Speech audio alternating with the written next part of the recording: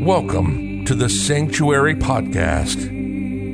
Angel Deer is a medicine man and offers his work on sacred land through shamanic healing, energy healing, sound healing, breath work, plant medicine, and workshops and events. The Sanctuary is a community for all those who seek healing, transformation, ancient wisdom, and a place to come together to create a new way of living and relating. This is the Sanctuary Podcast, and this is Angel Deer. Good evening, everyone. Good evening, Amanda. Such a pleasure to be with you here tonight. For those of you that are joining us here for the first time, I want to say a big welcome, and I'm really excited about the conversation tonight on Embodied Plant Medicine, and exciting to dive in this subject with you, Amanda. And I'm going just to read Amanda's bio, so you get to maybe learn a few things about her. So Amanda is a daughter of the Blue Ridge Mountains. She listens to the tree, sits with the land, and gathers medicine messages to share. As an author, poet, teacher, herbalist, mother of 6, and I was like, oh, wow, I need to ask you about that. And divine daughter, indeed. It is a delight to hold space for others as their eyes and ears open to the beauty and medicine that is all around us. In 2010, Amanda purposefully began her journey with the plants. She studied herbalism at Green Comfort School of Herbal Medicine and Sky House Herbs, and was blessed to continue her studies by sitting at the feet of Matthew Wood. And yeah, we were with Matthew a few months ago, and we just had such an amazing conversation. So grateful you're connected to him too. Deeply grateful for her teachers. Amanda is blessed and held by the spirits of her Shokto, Shata ancestors as she offers the sacred medicine of spirit and earth through classes, consultation, ceremony, the written word, and song. And her book, Flowers for a Girl, Plant Medicine and Sexual Trauma, is a poetic telling of her healing journey with the plants as teachers and companions. You can hear the plant speaks through Amanda by listening to her podcast, Whispers Plant Spirit Medicine. Loved by the Tulip Poplar, Amanda is happiest sitting under a tree, surrounded by wildflowers, dusted with dirt, or immersed in wild water. How beautiful. So I love that you're blessed by the poplar tree, and I'm going to start with that because my poplar tree just flourished. A few weeks ago started. I have a very old poplar tree on the land here. It's probably, 70, 80 feet. So I can't really see the flower because they're on the canopy up there, but I see them on the ground when they fall. And that's when I know that this tree is in flower. So I was about to start and asking you about embodied plant medicine, but I think I want to ask you about that tree. And tell me how come you're blessed by that tree? And what does that mean? It actually makes me so happy because I don't get to talk about that tree enough. And it actually really ties into the concept of embodied herbalism. So I'd love to talk about this tree. So there's not much out there about it.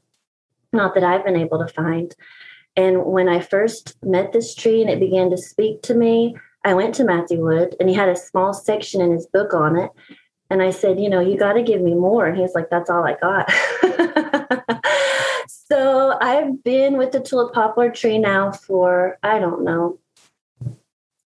I mean, we're going towards 10 years. It's not quite been 10 years. It came almost right away when I began my journey. And it's a companion and it's an ally. And sometimes I feel like I am a tulip poplar tree, and it's what I'm here for, is to be a conduit for the tree and speak for it. And it asked me to tell it its stories. And the first time that it ever came to me, and this connects to the sexual trauma we might get to later, there were 2 tulip poplar trees side by side. And one took my hand and the other took my hand. and they swung me between them like a child, and they grew over me taller and taller. And then they said to me, "We will be your parents." And at the time I thought to myself, well, I have parents. But, I wasn't going to have parents. There was going to come a time when I wasn't going to have parents because of the memories coming of the sexual trauma when I was small. And so I don't really have physical parents participating. I was set aside by my mom. And so that's how it began. And so I call it the parent tree because it is. And it helps us to be the parents we wish we were, integrate the parents we wish we had. It can be that parent to us. It can teach us, like myself, how to be the divine mother to myself. It's told me it's for children without parents, however that may look, whether that's physical or otherwise. And it has blessed me. It's a tree of benediction. It actually was the tree that told me to go get ordained. So I did. And it blesses us with benediction. It's a tree of baptism. It's an oracle tree, prophetic. So, when it told me we will be your parents, it knew what was coming. It can see and know the journey that's ahead. And it has dove medicine. So that's part of the oracular aspect of the tree. And I can't tell you how many times it's given me a glimpse of what's coming, and to take me down that path. And it takes care of me. I'm its daughter. Like that's, who I am. And so with the fox medicine, it parents me. It teaches me how to be a parent. I mean, I could go on and on about this tree, but I feel like it's just gathered me up into its arms and branches, and maybe even merged with me with its trunk and said, we're one, we're going to do this together. It has dragon medicine. I'm a dragon. It could just keep going. And I'm looking forward to writing more about it and teaching more about it. It's a profound tree. It's a direct connection, heaven to earth, like a conduit. So I have a feeling a lot of the people that are going to watch this and listen and that are part of your community are people who probably very much have a vision of heaven on earth, of this return to Eden or to paradise.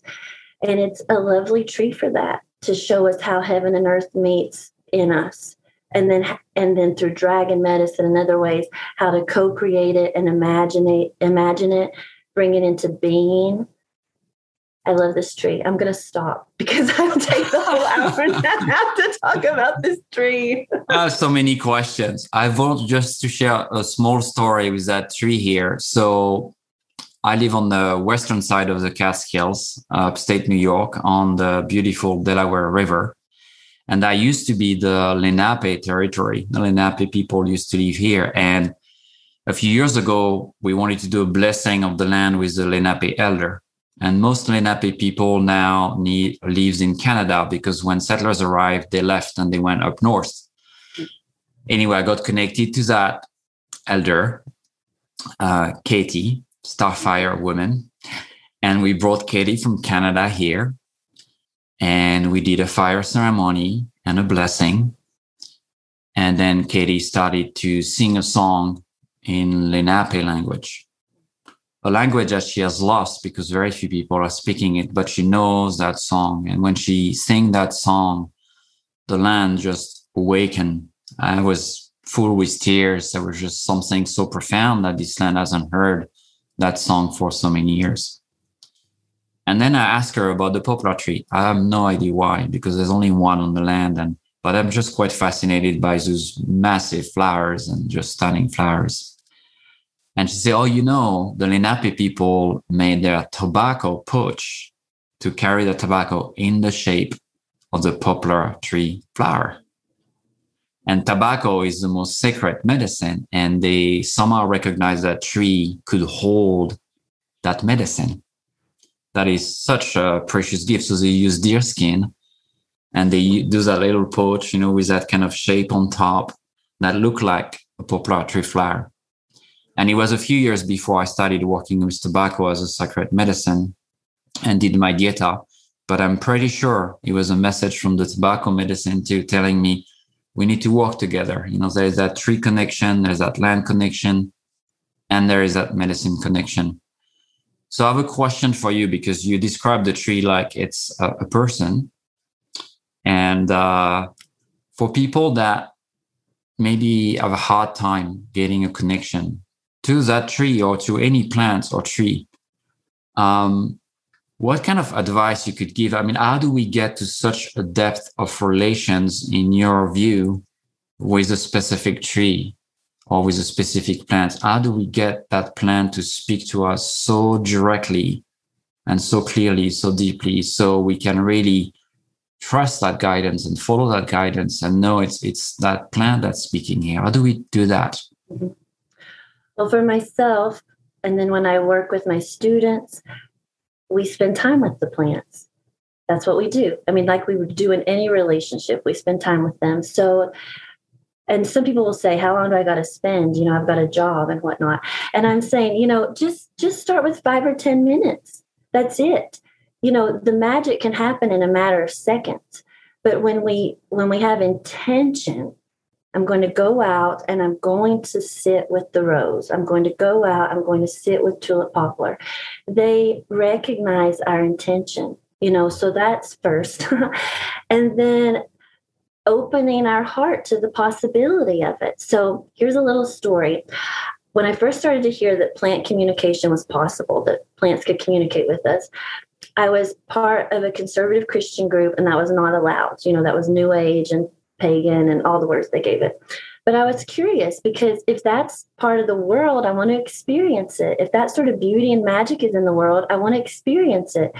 So I just opened my heart to the possibility that it could happen. Sort of like that idea of you won't see a fairy unless you believe in one. You won't see an angel unless you believe. We've got to open up to this possibility. So I do believe that the plants sense that in us, that this is a human that is open to me, that I'm safe with, that's able to listen. So I just opened myself to the possibility. I didn't know how to do it. No one around, if there's a way to do it, no one, around me gave me any instruction. And then I was out, and my partner at the time was away with some of my children, and I was weeding around the nettles, because I want to read around the nettles. I want to keep them. And suddenly I just started to hear. I've never heard so much from plants since then. I think it was just an initiation in a way.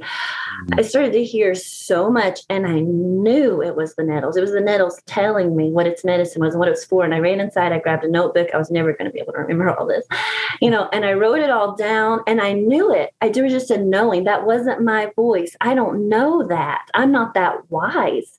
That's how I felt at the time. And I went and told my teacher, Teresa from Green Comfort, that you mentioned. I was like, Teresa, I can't believe it. Nettles talked, and it told me this and it told me that. And I told her all the medicine the Nettles gave me. And she pointed to her shelf and said, Amanda, go pick up, such and such book over there. So I did. And it was actually a children's book with an indigenous story in it. I can't remember the particular tribe now. It's been a long time ago. That told the story of nettles and what nettles medicine was. And I started to read it, and it was exactly what Nettles had told me. Like, it just confirmed it. And so the fact that I opened up to the possibility made me go sit with Mola now, sit with Lady's Mantle now. And I will just sit. That's how I began, just even a few minutes, give it my attention. Sometimes I'd introduce myself. You don't have to. They know who you are, but it's just courtesy, being polite, like they're a person. And then what do I see? What do I feel? What do I hear? What do I remember? What place am I taken back to, And where do I feel it in my body? And I just would sometimes write notes. And over time, just like with our intuition, we start to trust it and we start to recognize it. And I started to recognize, as I mentioned before, that is not my voice. I don't know that. I didn't know that. I can't make those connections. Like, there's a wisdom here that's not, at that time, my own. But then with the embodiment, it can become our own. So that's what I would give is time, intention, opening the heart up to the possibility. And then just over that, with practice, you learn to trust that it's the voice of the plants, just like you learn to trust your own voice, that it's your own voice rather than someone else's. Is that helpful? Yeah, it does. I mean, I was waiting for the magic trick the little things you come out and touch the plant and you say a special words. No, I'm kidding. But no, I'm not into special words. I will say, though, that sometimes you don't even have to do that, because when a plant has a message for you and it's time, especially if it's time for healing to begin, you may be taken by surprise. You may be just out doing your thing and suddenly the wild lettuce speaks to you and you know that's what just happened. So sometimes I think they can circumvent your distraction. Yeah, and I love that we started with a poplar tree because I just had one, and so earlier this few months ago I was like, I need to order another one, and so I look for a nice nursery, order a tree, and the tree arrived. And as I was redoing my garden bed, my veggie garden is off the forest. I was weeding. Here's a tiny baby poplar tree that was growing there. I don't know how it got there because it's pretty far from the tree. I guess it's a bird that brought the seed there. But I've never seen one in 10 years that I'm here, a new one growing. So I already know that specific tree definitely wants to talk to me. And I know I need to spend more time there. And that's why I was like, oh, I want to start. How do I do this? Well, let me give you one tip about tulip poplar. So one, tulip poplar is coming to you, obviously, and that's so happy because I want tulip poplar to come to more people.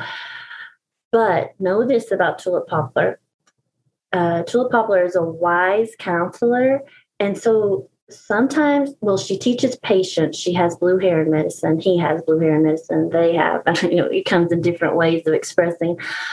But sometimes there's patience. So I'll tell you a story. Before it spoke to me, I went to a tulip poplar tree.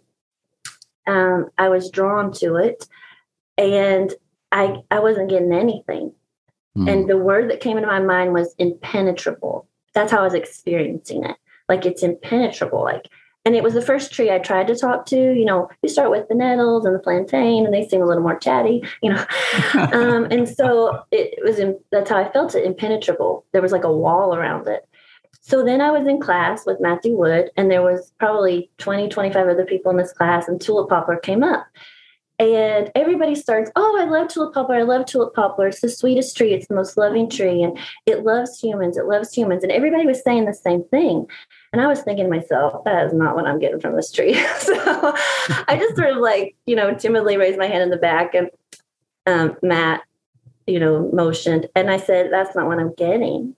I said, I don't get anything. It's like an impenetrable fortress. And the whole class just buzzed and hummed with, that's not right, that's not right, that's not right, that's not right. And I was thinking, well, I don't know what else to do. That's what I got. And Matt, who is usually very, for people who watch the video, very soft-spoken, gentle, he got firm and he said, that's enough. It's teaching Amanda something different. And I really loved that. And you know what? It's been teaching me a lot. There's so much more to it than it loves humans. It does. It's a tree that's always waving to you with its leaves. It's cheering you on, but what I found is that when he speaks, it's profound and it's beautiful. But sometimes if the medicine that's being offered if we're not ready for it, the tree will be quiet and you can feel it. You can feel it like it's holding back on you. And one time, I think I write about this in my book, I can't recall. I threw a little toddler temper tantrum because I went to the tree because I knew it was wise and I knew it was going on. And I was moving through the trauma and I wanted it to speak to me, talk to me, teach me, heal me. I was being a little, and it wasn't talking at all, not even nice things. And I actually stood up like I was 4 and said, fine, you don't want to talk to me? I'm leaving. And I, turned on, around to leave it. And then I felt it say, come here, come back. So I turned around. I was literally like a child, like I crossed my arms, like, what do you want? And that's when it said, it first said, we will be your parents. I didn't know what that meant. And I'm in the middle of the trauma. And at that moment is when it said, we are for children who have no parents. And I dropped my head to my chest and was like, that's enough. Thank you. I knew, you're right. I'm not ready for this tonight. I'm not ready for what you're trying to tell me, And so I've learned that when I sit with her and she's quiet, to be patient and to know that I'm still receiving her medicine, and that when she knows I'm ready, she'll speak to me. So the tree will speak. They'll speak to you. They want to. They're coming. But I'm just going to encourage you. If you feel like it's been quiet sometimes, or the process isn't moving as quickly as you wanted, it's a tree that teaches patience and wisdom, and the wisdom of, like, again, blue heron, timing, divine timing of, the messages.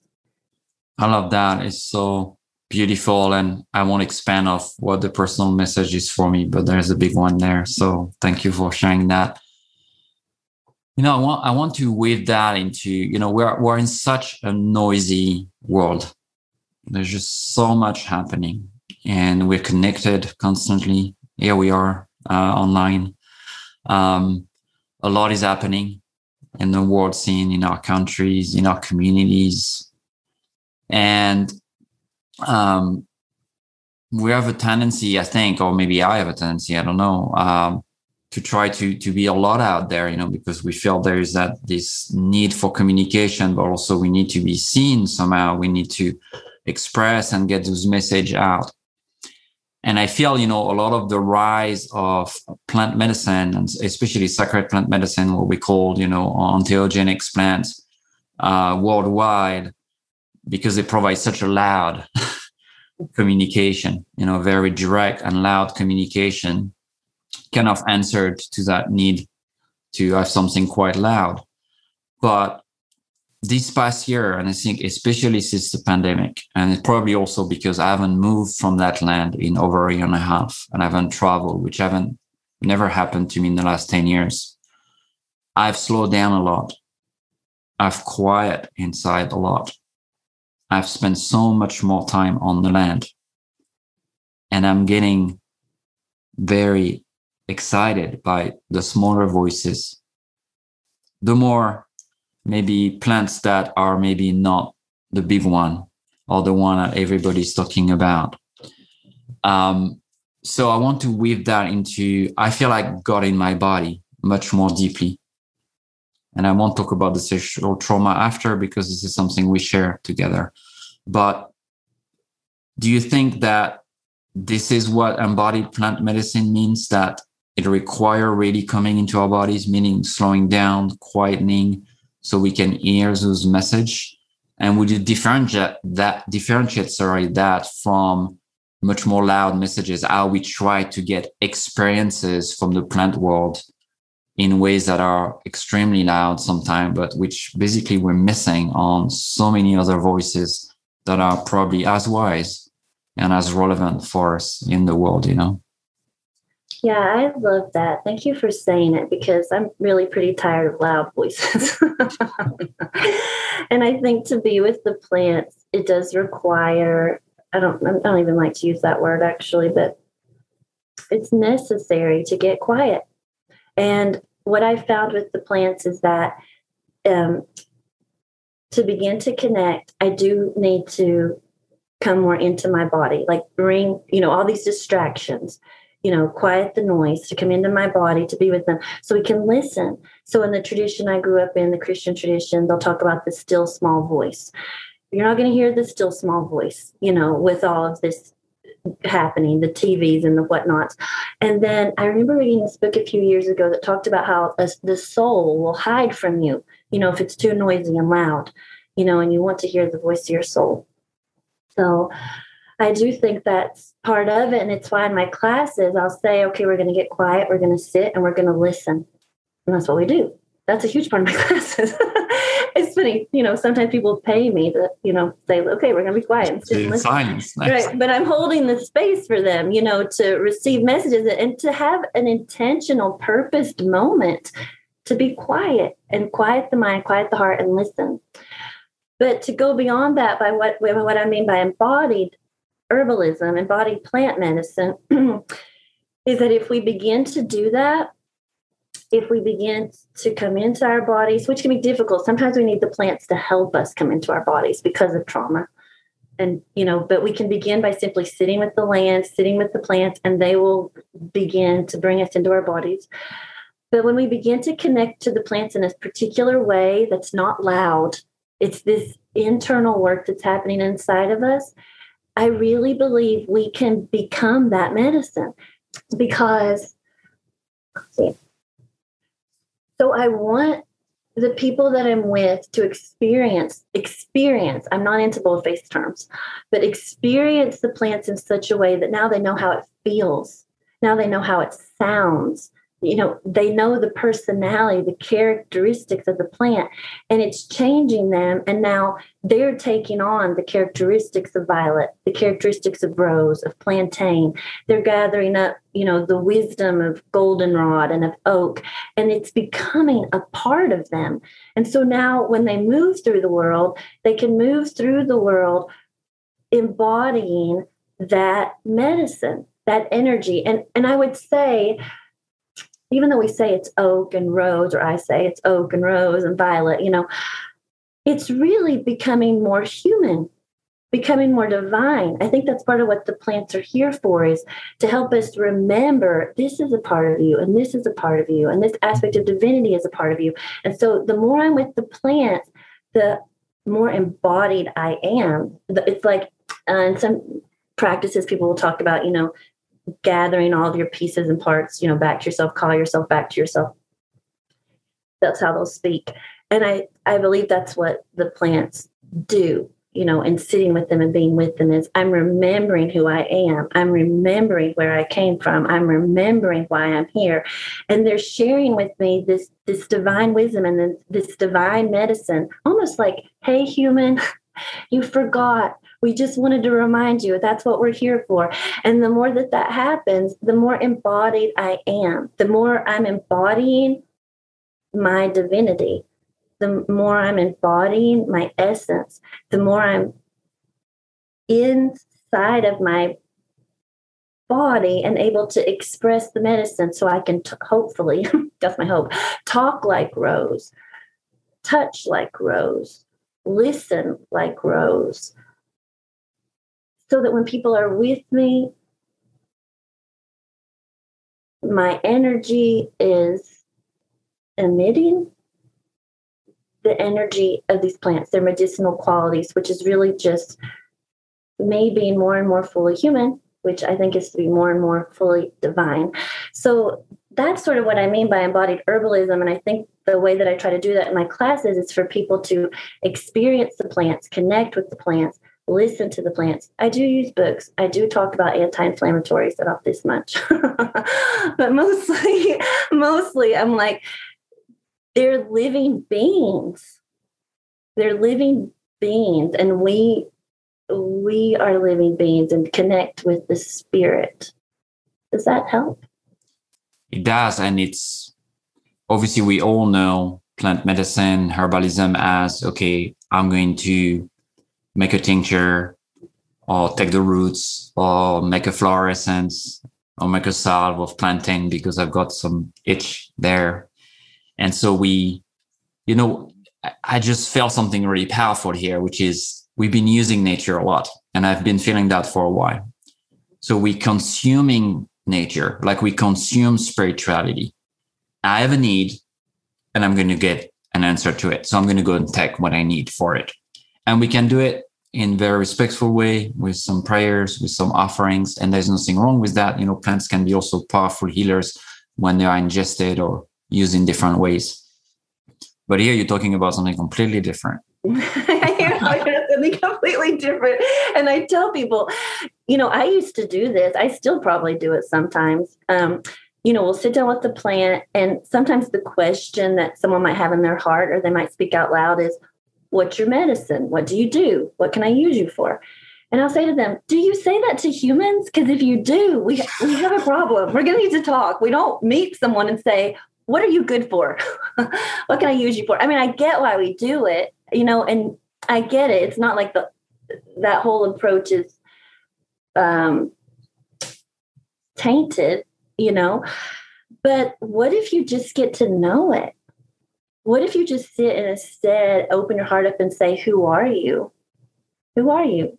Tell me about yourself, and get to know the plants in a personal way, as persons. And so I do use tinctures. I do drink infusions. I do like flower essences. But what's kind of happened, and to be honest, I'm just going to say, I don't know if this is good or bad. Sometimes I think maybe I need to make adjustments because I'm like an herbalist that doesn't really use herbs that much anymore, like physical plants.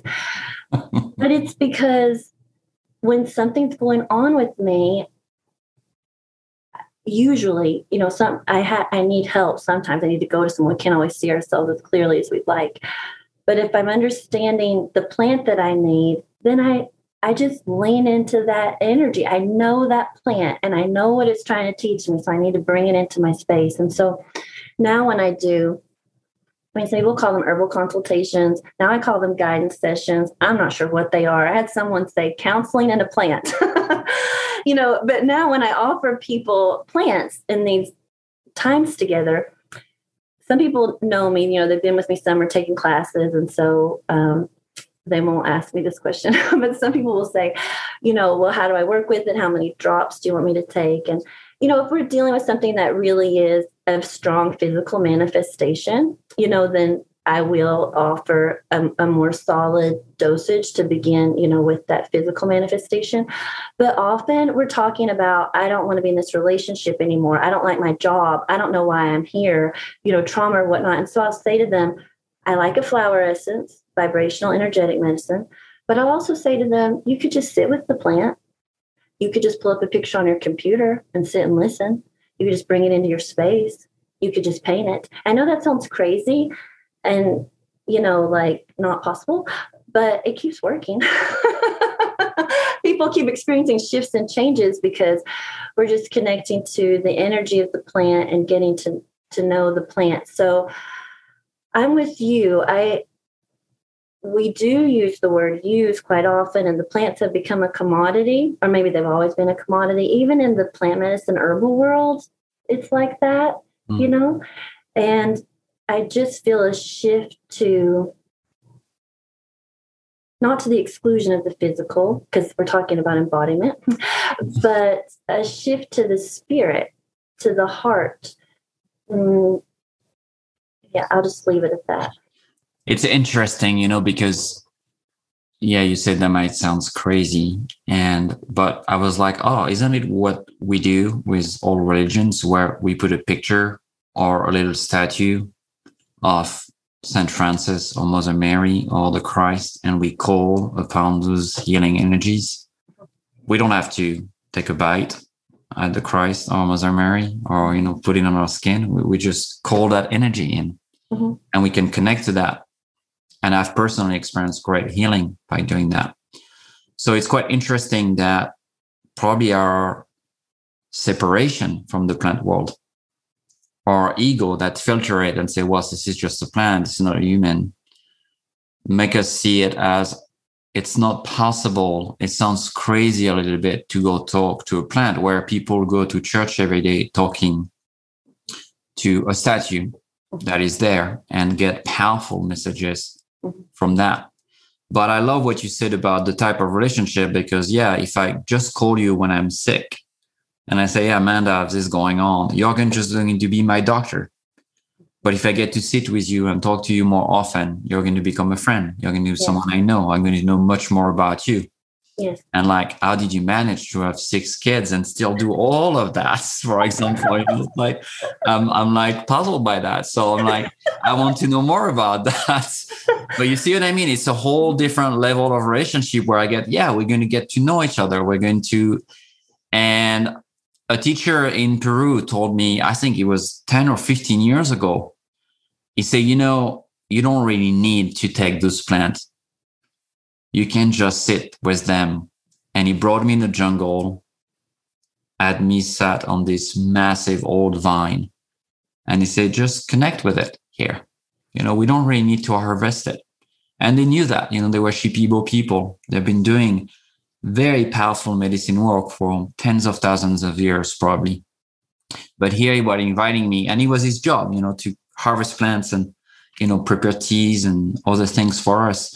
But here he was inviting me and said, you don't really need it. You can just sit with it. And it was 15 years ago. And I look at him like a little bit like you did the first times, like, how am I going to do that? I'm not hearing anything. Nothing is happening. This is not working. My mind was just going all over. And because I was, not trusting that this is a possibility. And I never had an embodied experience of a direct communication, which came, a few years later for me with Nettle. So that was the first plant that talked to me was Nettle. That's so interesting. And I have to say that if how you said I hadn't had an embodied experience yet, that's what I find in my classes. So I have people that come, they're like, I talk to plants all the time, or, it's not woo to them. And I have other people come and they're skeptical, which is fine. That's totally legit. But I know that as soon as they have a connection, they're in, it's done, it's over. And so I've had people sit in class and, they're kind of skeptical, but they want to be there. And so we sit and we listen. And then I have this one guy in particular that I'm remembering, he totally cracked me up. He opened his eyes and he was like, his eyes were huge. And he was like, what just happened, man? And he's like, I just saw this. And he was just like flabbergasted. Like he had just seen there were these deers and they took him here and they took him there. And I just started laughing and clapping my hands. And I was like, I'm so happy for you. And it's over. It's over. You can't go back. Some people don't have it what's the word?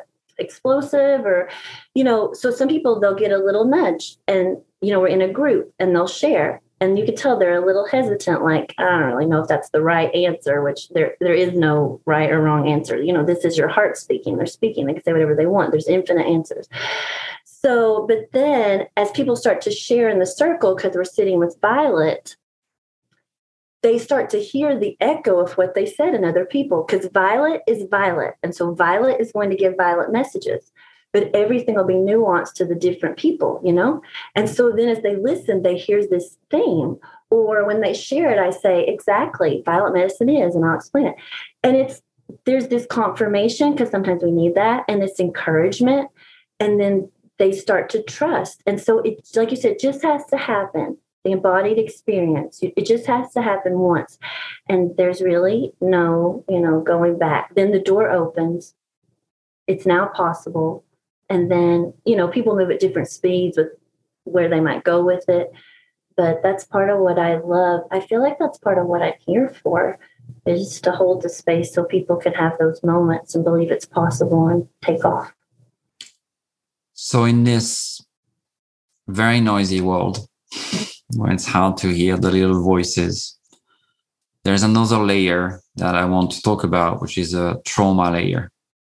The traumatic events that maybe we have lived in our childhood, maybe even sometime in the womb of our mother, or later on in our life. And one of the, I'm fascinated by trauma. I'm a trauma geek a little bit. I'm just, always loved, studied trauma. And one of the main characteristics of most trauma, either physical or emotional, is that it's very hard to be in our bodies. Yeah. And it's very hard to be in our bodies in a safe and calm way. So we might be in it, but there's a lot of anxiety. And there's a lot of ADD. There's a lot of, trying to do something else and again something else. It's very hard to just sit still. So I'm sure you have a lot of people that come to you with trauma because, I was reading statistics the other day. They say 50% of women in the United States have been physically abused. Probably more, yeah. 50%, that's the official statistic. Mm-hmm. And that's just physical abuse. We're not just even talking about emotional abuse or all the type of abuse that can happen all the time. There is obviously massive trauma that are in our communities. Veterans that come back from war, Native American people that are still carrying, a lot of trauma and are still experiencing the difficulty to be in that body on the stolen land. So is it possible to work with such embodied plant medicine, to really work with that vibration? And how do we do that when we have experienced a lot of trauma, and maybe it's very hard for us to even sit still. And when we feel we just need to take something that just take us somewhere, or, to just take something really powerful, Western medicine, because we just want to escape that. So there are plants that works really well for that. And what is your experience with it? Because I know you mentioned it during our conversation here. It's something you have experienced. And I don't know if you knew about it or if it came to you later. My experience of sexual trauma, I was abused when I was 11. And I only remembered it when I was 41. Mm-hmm. So I had no memory of it for 30 years. And I lived with that trauma in my body, which showed up in so many different ways in my relations with others, and especially with men, because I was abused by men. And I did a lot of work, but it only came to me that remembering during a very embodied work that I did for a month at the time, where I really to slow down and feel my body. It didn't come through that plan or that. I just had to breathe in my body and slow down and feel it. So how do we work with embodied plant medicine, and how does that weave, with trauma and maybe sexual trauma, because that's something that's pretty common, or any kind of physical abuse? How do we put that together here in a society that has constant trauma? And we might be even traumatized just by reading the news every day. That's enough for me to have my body shrink and feel not very settled anymore. You're listening to the Sanctuary Podcast with Angel Deer. While you're listening, browse the website at www.thesanctuaryheal.com. It's a really full question. I'm trying to decide. You just have 2 hours to answer. I'm trying to decide where to start. Maybe I'll just start by telling a little bit of my story, because that might help, because that's a big question. First, I'll say before I start my story, I do believe that working with plants in this way can, people still have to be careful with all of our words, help us integrate, release, balance, whatever, come into our bodies with the trauma. I believe that. I've experienced it myself. I've seen it in other people. Sometimes I think that people think that working with plant spirit medicine, this energetic vibrational medicine, it's too weak. It can't do that work.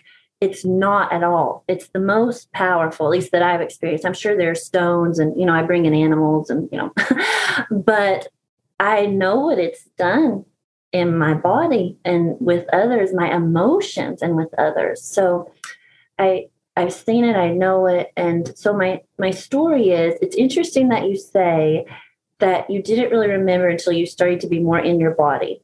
Mm-hmm. Because mine happened. And I didn't know I was not in my body for I didn't either. Years. Yeah. 4 years. I didn't even know it was a thing to get in your body, because I'm here. So, but when I was small, it was between the ages of 4 to 6. And I didn't remember anything. And I actually had kind of Pollyannish views of my childhood, even though we were very poor. And now when I look back, I wasn't remembering it correctly at all. But I think that was a coping mechanism, And so I always said positive things about it, in spite of the fact that there were holes in the wall. And so when it rained, water would pour into the dining room, and the walls were out in the bathroom. You could see the pipes, and there's yelling and fighting and broken mirrors. But I would talk about it I just love my life, let it, And I just wasn't expecting anything difficult. But then what happened was, after my first 3 children, I started to miscarry, and I had, this is ridiculous what I'm getting ready to say, I had 7 consecutive miscarriages, and I was not well, plummeting blood pressure and severe anxiety. And easy bruising. I can't even remember everything. I was a mess, but I went to the doctors, allopathic doctors, and, your blood work comes back fine. And I actually had an older OBGYN say to me, and I was like, you went to school to tell me that? He said, it's a phase. Oh, because people have phases. People have phases where you have 3 healthy children and then 7 consecutive miscarriages, and you lay down on the floor because your blood pressure is so anyway, this is a phase. We all go through these phases. So I ended up through that being introduced to acupuncture And that's where I started. And that's a longer part of the story, how I got there. But I ended up with acupuncture, and she was using Chinese herbs. So I would go home with these bags of roots and sticks, and I would make these decoctions. And this was my first adult experience with plants as medicine. And I began to pay more attention to my body. I've got to listen to it. It's screaming at me. Like it's telling me something. You know, our bodies talk to us. I've got to pay attention to it now. I have no choice now but to listen. And so then I started to practice yoga. That was recommended by the acupuncturist, and, you know, all these other things that are helping me slow down and come into my body, you know, slow down and be in my body. And that, you know, I moved through that experience. I'm really summarizing that experience, but, and then I, you know, went on to have 3 more children. I said to her, I just wanted to stop having miscarriages. What did you do? So, but it was after the birth of my 5th child.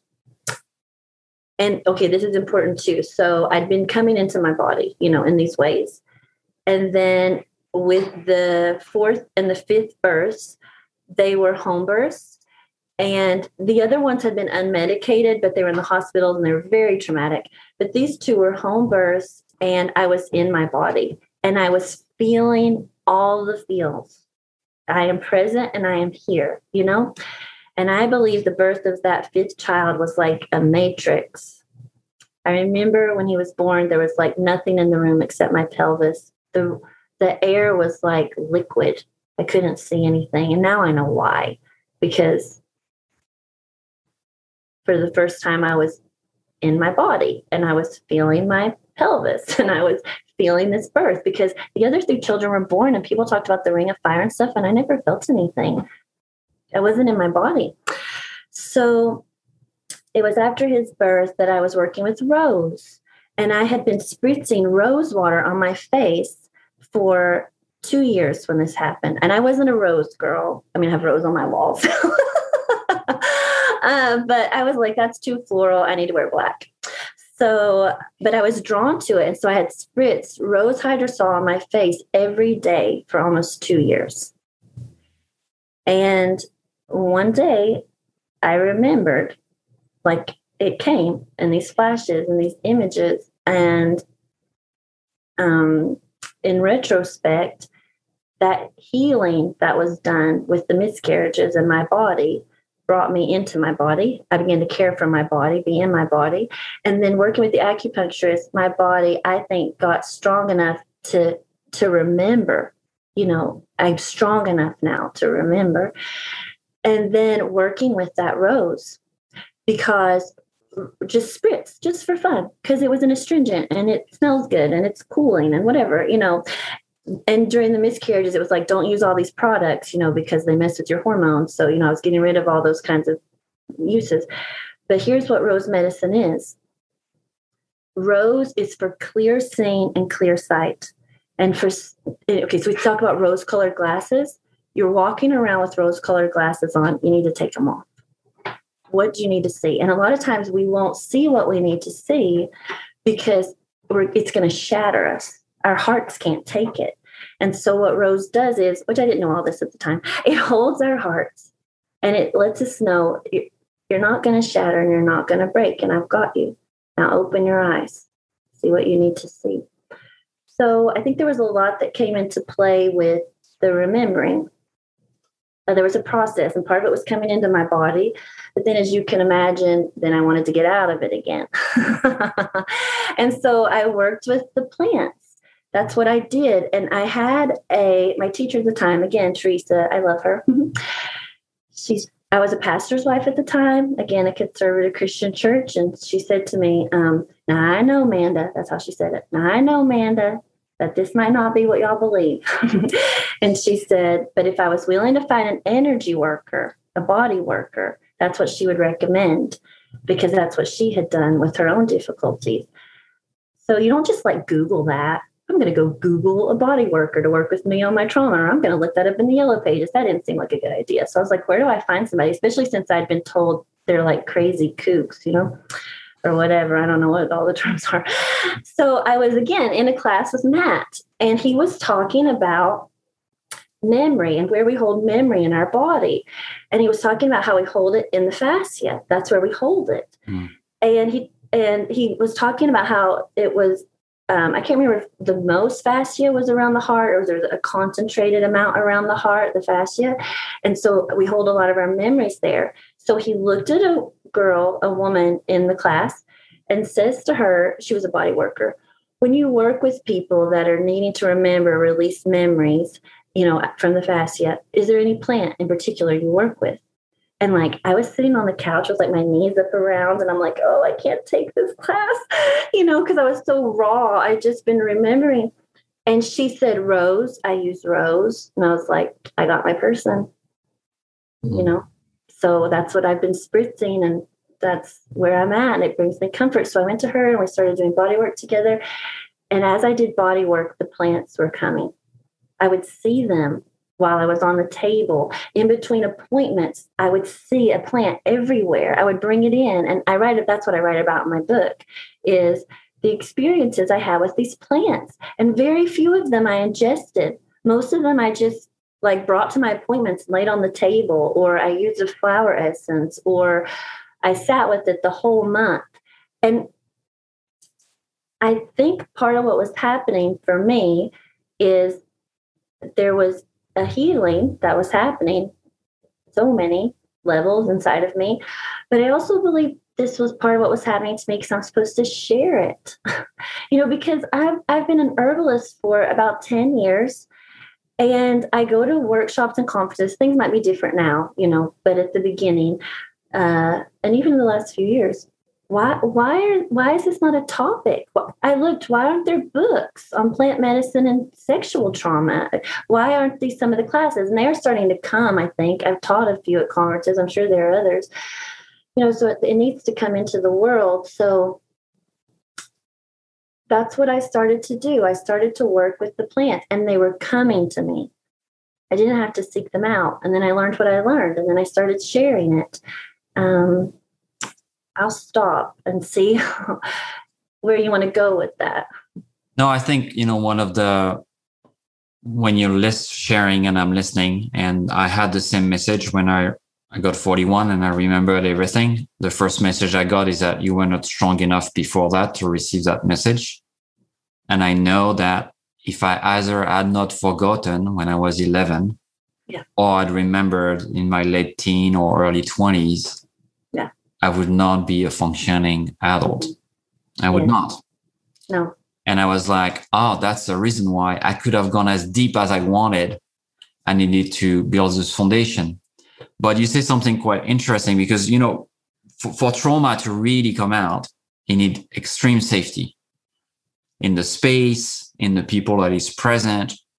And one of the things that I really resonate with what you're saying is that obviously when I'm going to work with a plant from an energetic level, either it's the rose or it's another plant, and I don't have to ingest it even, which is putting something in my body, which could be, even if it's a plant, could be a violation. It could be felt like an invasion of my space if you've been physically invaded without your consent. And I'm like, oh, maybe that's why it works so well with that kind of vibrational energy, because it's completely under my consent. And the boundaries are very clear. I'm not breaking any boundaries and my body is a sanctuary. There's no entering here. And I control my experience. When I say stop, it's gone. It's finished. I don't need to wait 2 hours, 6 hours, 3 days for that to go away. I can just put my boundary. So do you feel that safety component, which is sometimes people are afraid with plants, they're like, oh, I don't know if I want to take that. No. I'd rather take a Tylenol or something like that because I don't know. It sounds really weird. Or maybe people are afraid sometimes to even take, dandelion or whatever it is. They're afraid to have headaches or that it can be toxic because we have read so much about these things on the internet about plants that usually is all wrong. Yeah. So is there that safety component here? You think vibrational medicine? I was getting chills while you were speaking because I just offer this medicine to people. I don't know how it works. I just know it worked, and when you were saying that, I thought, oh, yes, because this is what happened my first body work appointment. And it wasn't body work. It was energetic. She wasn't touching me, energy work. So I was ready. I was like, let's do this. Let's heal. Yeah, we are. So I got on the table. She placed her hands on my feet, and I went into a space, but I started to shake violently. Violently shaking on the table, which those of us who are aware of trauma, this is my body, releasing and integrating and recalibrating. And it was so much that my partner at the time was in the room. I'd asked if he could be there with me, because it's scary. What's going to happen in this room, And I was in a different space, but I sensed him get up from his chair, and I heard her say, sit down, she's all right, And when it was over, she looked so disappointed. And when the session began, she had been like I was, let's do it, because sometimes you get people that come to sessions and consultation, and that's not how they're feeling. They actually aren't there to do it, And she said to me, we're going to have to start at square one. And I said, what do you mean? And she said, well, when I went to touch your feet, a wall went up, like, you're not coming in here. And, she's like, we're going to have to start very slowly, because energetically, you're not letting me in, even though in your mind, there's a willingness. And she actually turned to my partner at the time, which I didn't even know how true this was at the time. I thought, ooh, that was a little rude, but it was actually pretty true. She turned to him and she said, do not touch her in any way without asking for her consent. And she wasn't even talking about in an intimate sexual way. She meant anything. And she was firm. Do not. You ask for her consent. Everything. And I was thinking, oh my goodness, like, that's a lot. We got in the car and he was like, so like, how does this work now? You just reach over, and, but she recognized that, that who are you? Why are you coming in? What do you want? You know what I mean? And so I just love what you just said, because you're right. The plants were not in any way invasive. They came to me along the road, in my dreams, in a journey, on a picture on a wall, and it's my choice to engage. And you're right. They never touched me unless I reached out, and I chose to reach out and bring them into my space. So that's really lovely, because when I think of the plants and what they do for trauma, and there's very particulars, different plants working in particular ways. To me, they're so gentle. They're so powerful, but they're so gentle, and I don't have to worry about side effects or, all these things we might worry about, or there's a gentleness and always a permission, and a consent, and they come and then I can say yes, or I invite, or, this sort of thing. And so I really love what you said, because I've never actually really known how they do it. I just know they do it. And so this component you brought in of the safety, especially with that first experience, which I think is probably common, that just resonates with me so much. And I got chills, which usually means something's true. So I do think that's very much a component of it, and the gentleness that they have. And they go to layers we don't even understand are there, and they take things on for us. I mean, you could read the book, or we can get together again and talk about it more. But I mean, they've done work I probably don't even know or understand or realize. The shifts and transitions that have happened. I'm just so thankful. It's like magic. I can't believe, with how I began to remember and how my body responded, who I am now and how I am now. And like you said, how I understand now how people are no longer able to function. So I really believe in the power of the plants, because I do more than function, Yes. Yeah. So I want to thank you for saying that. And we had a talk last month with Robin Darden from the School of Consent that works with Betty Martin. And it was all about, how do I find my yes and my no's in my body? And knowing that when I carry trauma, it's very hard to find my no. Yeah. And I might say yes, but in fact it's a no, but I just can't voice it, or I don't even recognize it. So there's definitely that capacity to say, yes, I want to engage. No, I don't want to engage. And a lot of gentleness, as you say, because we're working on a different layer. So, but I want to transition on the animals medicine, because I know you work a lot with animal medicine, and it's a whole other topic, probably similar in some aspect of it. And you offered to talk about bear medicine, or bear as animal medicine.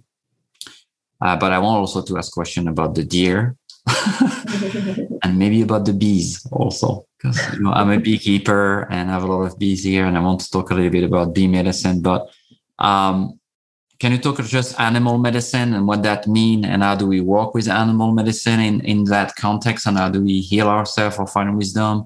And maybe take the example of the bear or any animal you want to bring up. Yeah, so before I begin this, I really want to do this. I hope it's okay. I guess you can edit it out. I want to mention my friend, Casey Thurton. She's with Inner Certainty Healing Arts here in South Carolina. I've never met anybody like her when it comes to animal medicine. It's incredible. She's magic.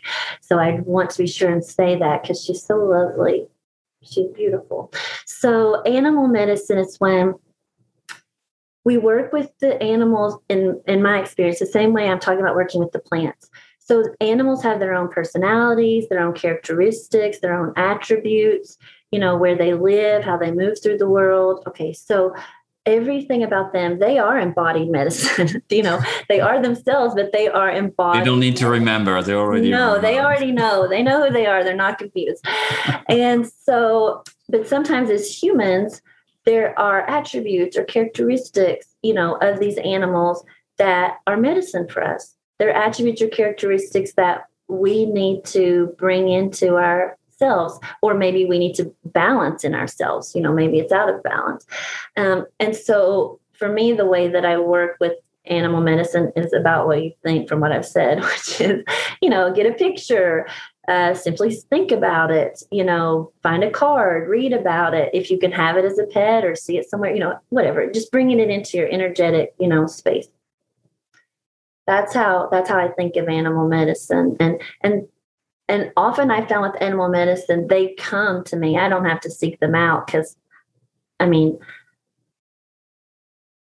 am I going to seek out, a zebra or something? I don't know. And some people think you can't do that. They think we can only work with the animals that are, where you are in the world. But I've had animals from all over the world, come to me to work with me. So, but they usually come to me because I don't always know what I need and what I'm looking for.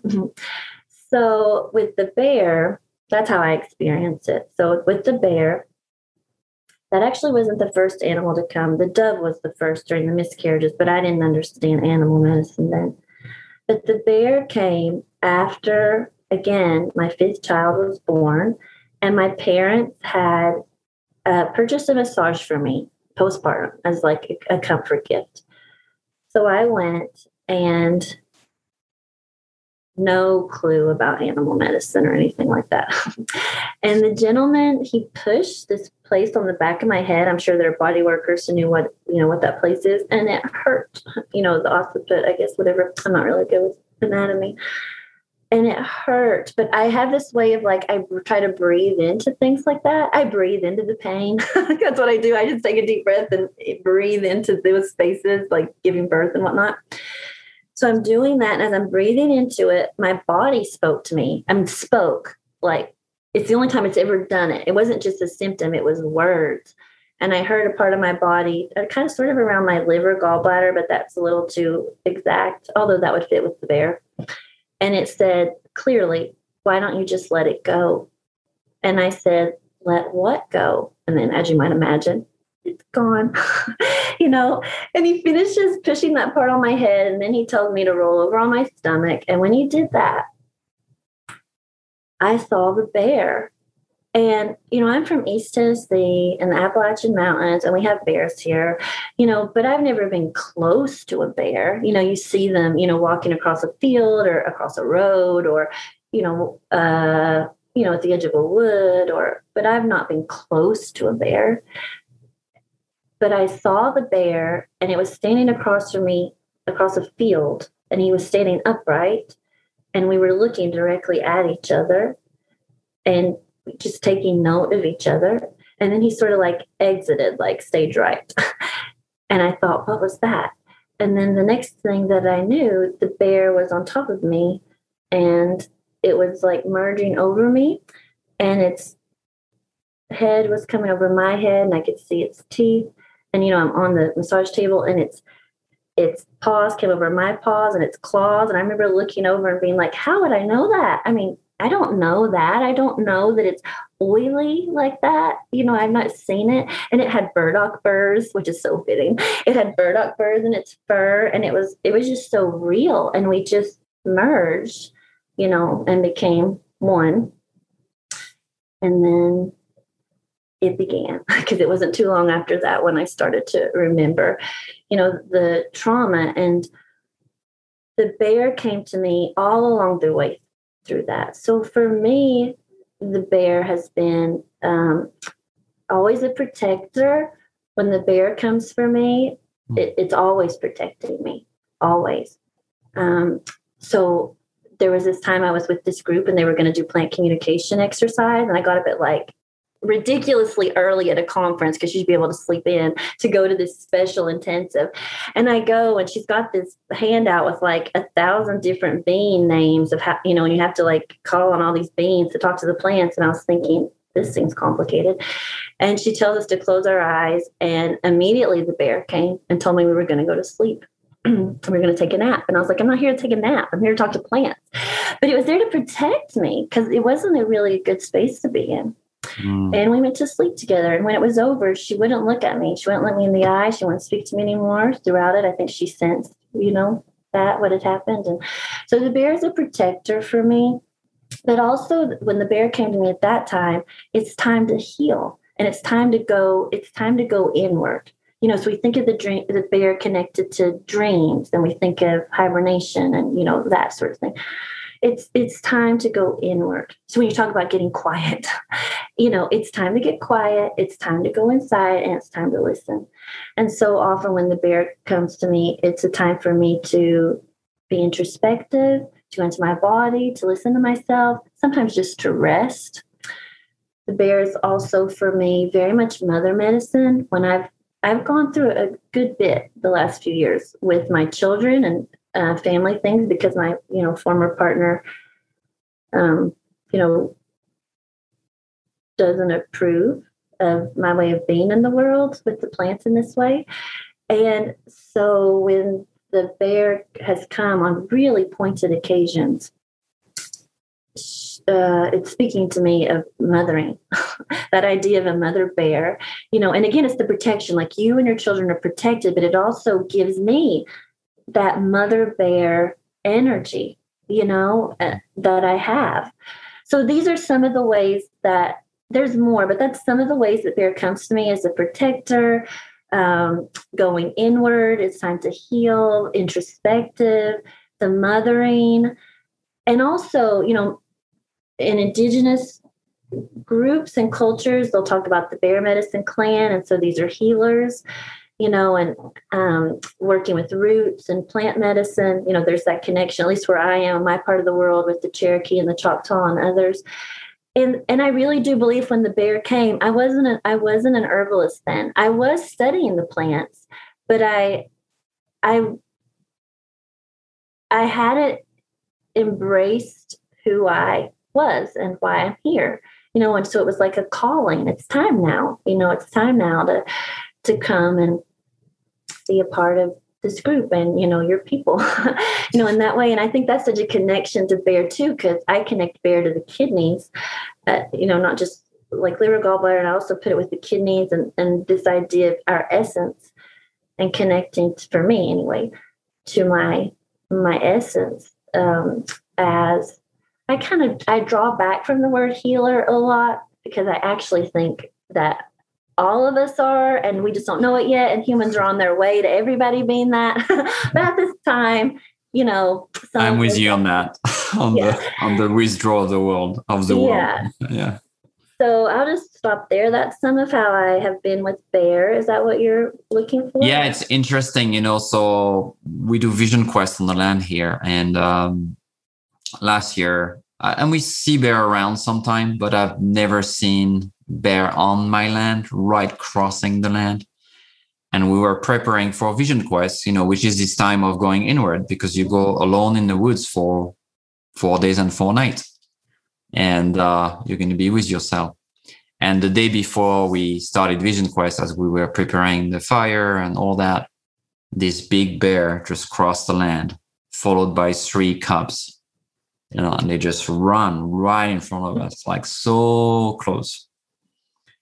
And I knew, and that's what I felt, that the bear, and he was, this time of the year where they kind of, coming out and all that. But I know he was coming us back, because he's just coming out of his cave, of his hibernation with our new babies.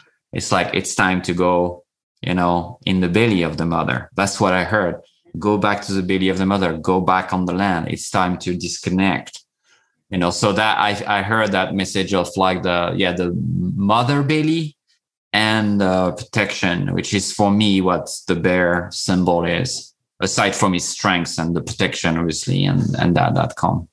Yeah, I love that. That's so beautiful. And, there was something that you were saying there about the going inward. Well, because I'm thinking of the bear that lives, for a long time of the year. I mean, 3 or 4 months here in the cave. Yeah, and that was the thing. So, like we were saying with each other, it is about going inward. It is about that in the Vision Quest. And for me, I mean, I'm going inward. I'm going on a quest. This is a journey. But also, when you're talking about, this is the time that they're waking up, that they start to come out. And I feel like that is part of, it's just happening in this moment. Thank you. Like, part of what the bear was coming to me for, wake up, Amanda. It's time to wake up. Like when we talk about embodiment, you've not been in your body. You've been asleep. You're not awake. You're not engaged. It's time now. It's time to come out of, it was both at the same time. We're going to go inward because it's time. And she's pregnant during hibernation. She gives birth as she hibernates, as she is inside the earth. Yeah, I know. And people don't know that, but the cubs are not born out. They're born in the den before the winter is finished. So when spring arrives, the babies are already born, which is quite unique for an animal to give birth under the earth.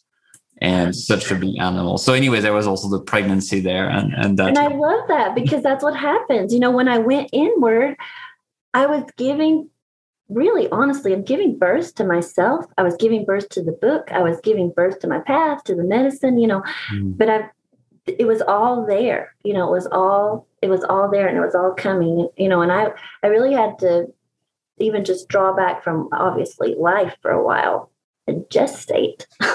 What am I seeing? What am I experiencing? What's happened to me? Who am I? What is my life like? All of these things. But Bear was there the whole time. I just love Bear. I think Matt's a bear. He came in one of my journeys. Yes, Matt is a bear. For those of you that were here we know Matt, Matthew Wood, or just go back, see that video. Definitely, it's a bear medicine, and he has this gentleness, but this strength at the same time. Yeah, I definitely see a bear when I look at him. Sorry, Matt, if you're listening, it's not about your physical, just how you look like. I think on the animal.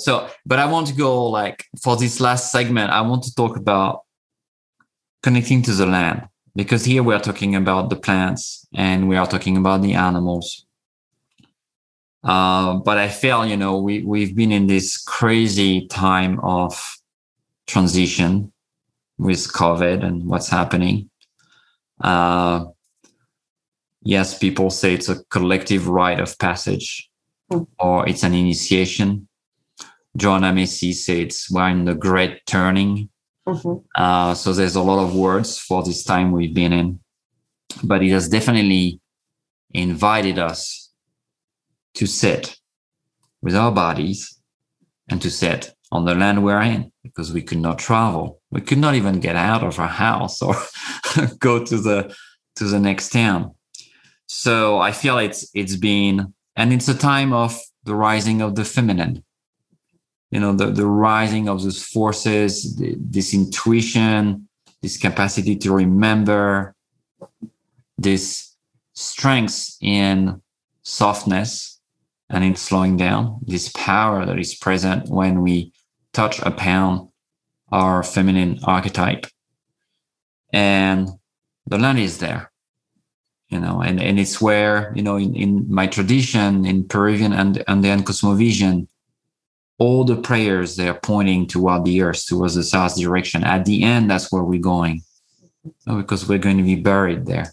We're going to go back to the earth. And so all the prayers always point toward the south, toward the earth.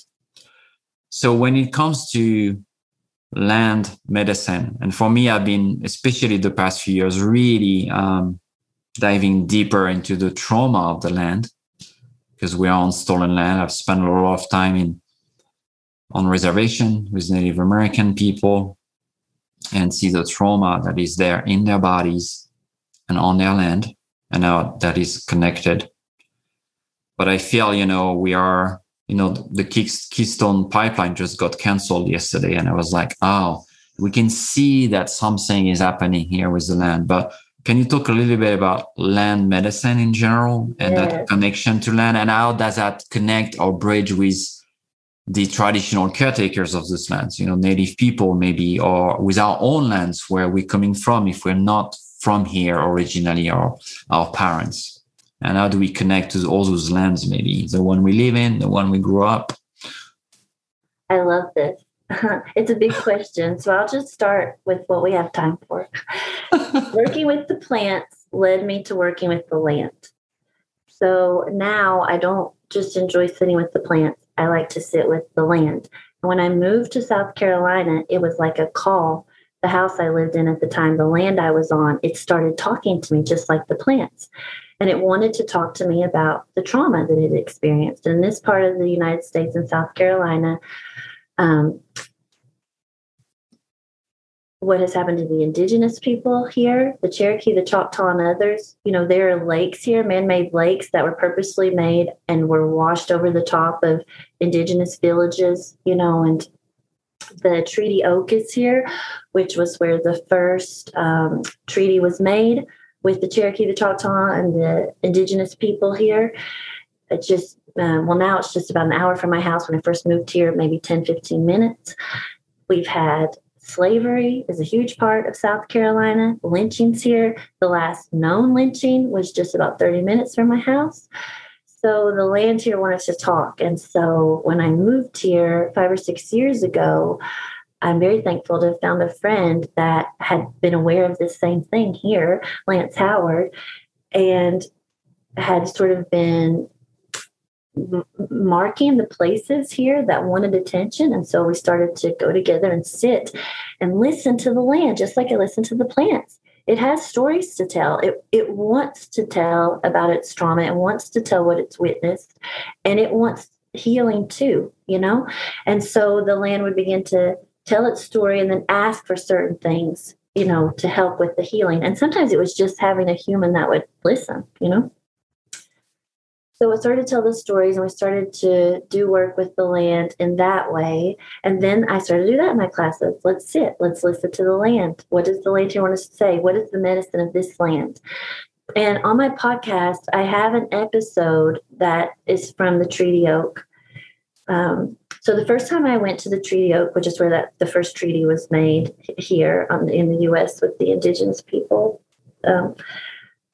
I wasn't expecting to be as moved by it as I was. You have to walk up this little hill. Maybe it's a little more than a hill. And I got to the edge of the foot of the trail, and I ended up, I couldn't do anything but get down on my knees on the trail. And I wasn't expecting that. I was overcome with it. And I could feel the betrayal, the grief, the sadness. I could see the spirits of the indigenous people who had gathered, to assemble as they walked up to sign it. And I could feel the knowing they had that it's over. Our time here is over. Even though we're signing this treaty and they're saying nice things, there's this shift from like one way of being to another way of being, one era and time to another. They knew it, and you could feel the grief of it, that it's over, and the sadness and the betrayal. And I mean, it was so much, and it took me a while to get up off the ground and to walk up to the treaty oak. And there was speaking and whatnot, and I visited this place several times after. And then there's this podcast on a Thanksgiving, because I thought, I'm not going to eat turkey and stuffing today. I'm going to go to Treaty Oak. And that's where I've gone with my friend that I mentioned the last several Thanksgivings, is to sit at the Treaty Oak.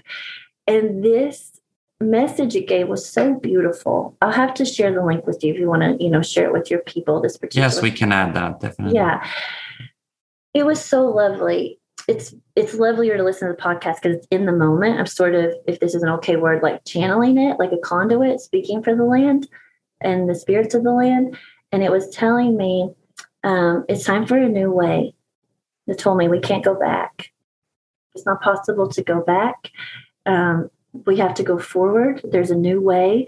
And so the bringing of what was before us, that's good and that can continue, but new ways, merging and finding a new way to go forward. And spoke to me of new songs and new ceremonies and new ways of being, because where I am in South Carolina, the land isn't even the same anymore. So much has changed with the land. The same, there are lakes here that weren't here when they were here, and all of these things. Everything's different. So how do we be on the land now? How do we be of the land now while honoring who was here before us and how they tended and what they knew, but then being here now and in this place and becoming, the stewards of this place now? And I don't think that's possible without sitting and listening, because the land has stories to tell. The spirits of the land has stories to tell. The ancestors have stories to tell, wisdom to give, instruction for healing, of the land, which heals the people. This is what I found is, when we're drawn to a certain place, usually we match up with the land somehow. Like what it needs is what we need, and what it can offer us, we can offer it. And there's this co-creating, co-healing, partnership that happens. And so as humans are healing, the land will heal. And as we work with the land and the land is healing, and I feel like this is how we are when we come together. And just a little side note, it is about healing, but it's like a side note, but it's going to be a fun one. There's a place here called Jones Gap. And when I've gone there, it doesn't want to speak to me about the trauma of the land here. And it doesn't want to do that. It actually says to me, there are other creation stories. There are other origin stories. That's what that place wants to tell me. And it's like it's wanting us to go even farther back than we already go. We go back to the indigenous people that we think of in that way. Like for me, with my ancestors, with the Choctaw, but it's actually asking us to go further back. There are more stories. There are more origin stories. There are more creation stories. And I guess it's wanting us to get this sort of multi-dimensional, just more expansive way of viewing the human experience and journey, because we're kind of locked in a gridlock with like the old way and the new way. And I feel like it's wanting us to say, guys, expand, So that place I love. And again, you have to be patient when you're listening, but it's like, I wish I could sit there all day, every day and be like, come on, give it to me. Give me the creation stories, and do that. So, I don't know if that's where you were wanting to go with it, but it's a real thing. It's needed. We can sit with the land just like we can sit with the plants. It can give us messages wherever you live. You can start with wherever you live, listening. What does it want? Does it want a crystal? Does it want a song? Does it want a prayer? Does it want you to plant a rose bush? Does it want you to have a picnic? What is it asking so that you can come back into right relationship and be connected and commune and the world be what it was always meant to be, where we're here together in right relationship and healing and harmony, peace, one. It's totally possible to start where you are. I completely believe in creating lots of little Edens all over the world until we get one large one. So it's really what's really moving me in what you're sharing. You know, I feel like this land prayer is opening something that's much more towards giving or service. It's not about my healing anymore. Obviously, it's going to heal me and it's going to heal my community, but I'm really turning towards something much, much greater here. When it comes to the land, it's not like, oh, I have this problem, so I'm going to go to the land. You know, like I go with plant or animal medicine, for example. And there is also this, weaving into something that is so much bigger. And so in Andean cosmovision, in this tradition that I mentioned earlier, there's two animals that sit in the south direction, the direction of the earth. There is a snake, grandmother snake, because she walk softly with her soft belly on the earth. So she's the one that shows us how to walk on the earth very softly, very gently, and with our belly, which is can feel you have to be very safe to walk with your belly on the earth.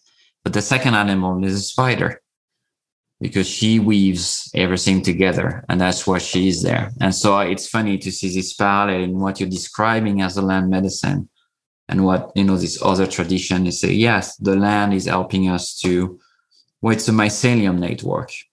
It's and that's probably where the creation stories are, I feel, you know, very deep in the mycelium. If we go much, much deeper and further into the roots and back in time, which is back in the roots in so many ways. I love it. And it's so true. I don't think so. We don't go to the land the way we go to the plants and the animals for our healing. You're right. We go in service. What's your story? What do you need? You know, what do I need to hear? What am I here for? It is a very different relationship, you know, very different relationship. It's so profound.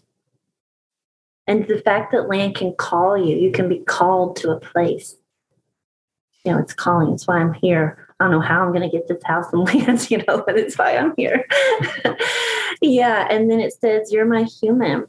And there's something about you that is the medicine that this place needs, but I also have medicine for you, and we're a good pair, you know, I hope, to make a piece of Eden and of paradise here. It's so interesting you said you got to feel safe to get on your belly. This kind of goes back to the tulip poplar, which we talked about at the beginning. Today, I finally got some time to be outside by myself, which I haven't had a lot of time to do lately, and I was with Tulip Poplar, and, you know, lots happened. And then I couldn't help it. Like, I just started to notice all the flowers that had fallen and were decaying and the petals that were everywhere. And I, you know, was down on the ground and taking pictures and squatting and getting as low as I could. And then I eventually ended up on my belly because I couldn't get any lower than that. And I was trying to get a good view of everything. But there is a safety there. And it is part of, again, like we talked about, coming into our bodies. We talked about earthing and being barefoot, but to get our belly on the ground. I was so in my body today. It's been a little while, you know, we always are having to like return. Yeah. The belly button on the belly button of the earth, you know, there's so many things that are coming to me as I'm listening to you. And well, we're at the end of our time, and there's like, I could talk with you for a few more hours for sure. And we're going to bring you back at some point and maybe bring you on the land here. I'd love to talk about this stuff. Because I feel there's much more to explore. So I'm going to leave you the last words to close. But I wanted first to thank you, everybody that came to this event or that is listening online. And we'll be putting some details about, you know, Amanda and her website and all of that under the podcast or the YouTube video and all of that, so you can have access to it. And I wanted to thank you so much, Amanda. It was like such an amazing time. And I'll leave you the last word. Anything else you want to share, and you can just close and we'll say goodbye to everybody. Thank you so much. Yeah, well, I want to say thank you to you too. I loved the interview with Matt. And so when Tara said, maybe you want to talk with him, you were so kind and so easy in that interview, and I've enjoyed it so much. Thank you so much. And I guess what I would like to say, it's been coming. I wasn't expecting to say this, but it's the deer. Just, it's wanting to emphasize the gentleness of the plant medicine for the trauma. Right? You know, there's a lot with how the deer and I came together, but one story is the day of my first appointment with the body worker, the energy worker, we took a walk before the drive because it was going to be a 3-hour drive one way to get to her. I came around the corner in this park and there was a deer standing there, which isn't unusual, except it didn't move. And it was just a couple of feet away and we locked eyes. And there was a knowing between us. And I felt her say, "Are you ready?" And then she just turned and walked into the woods. There's a lot that can be said about me and the deer. I think it is one of my, spirit animals, allies. But the gentleness of her and the gentleness of the medicine that was coming, So I just want to emphasize that again, that something that can be so painful and deep can be met and matched with really gentle, profound medicine. That's what wants to come. Thank you so much. Thank you. Much blessing, everyone. Bye-bye. Thanks, everybody. You've been listening to the Sanctuary Podcast. Thank you so much for listening. Remember, we're a source of talks about spirituality, personal transformation, energy healing, shamanism, and earth-based practices. For more, visit thesanctuaryheal.com. On the website, you can find out about our events, our retreats, healing offering, our spiritual blog, and you can also register for the newsletter. Again, visit thesanctuaryheal.com. Till next time, this is the Sanctuary Podcast, and Angel Deer signing off.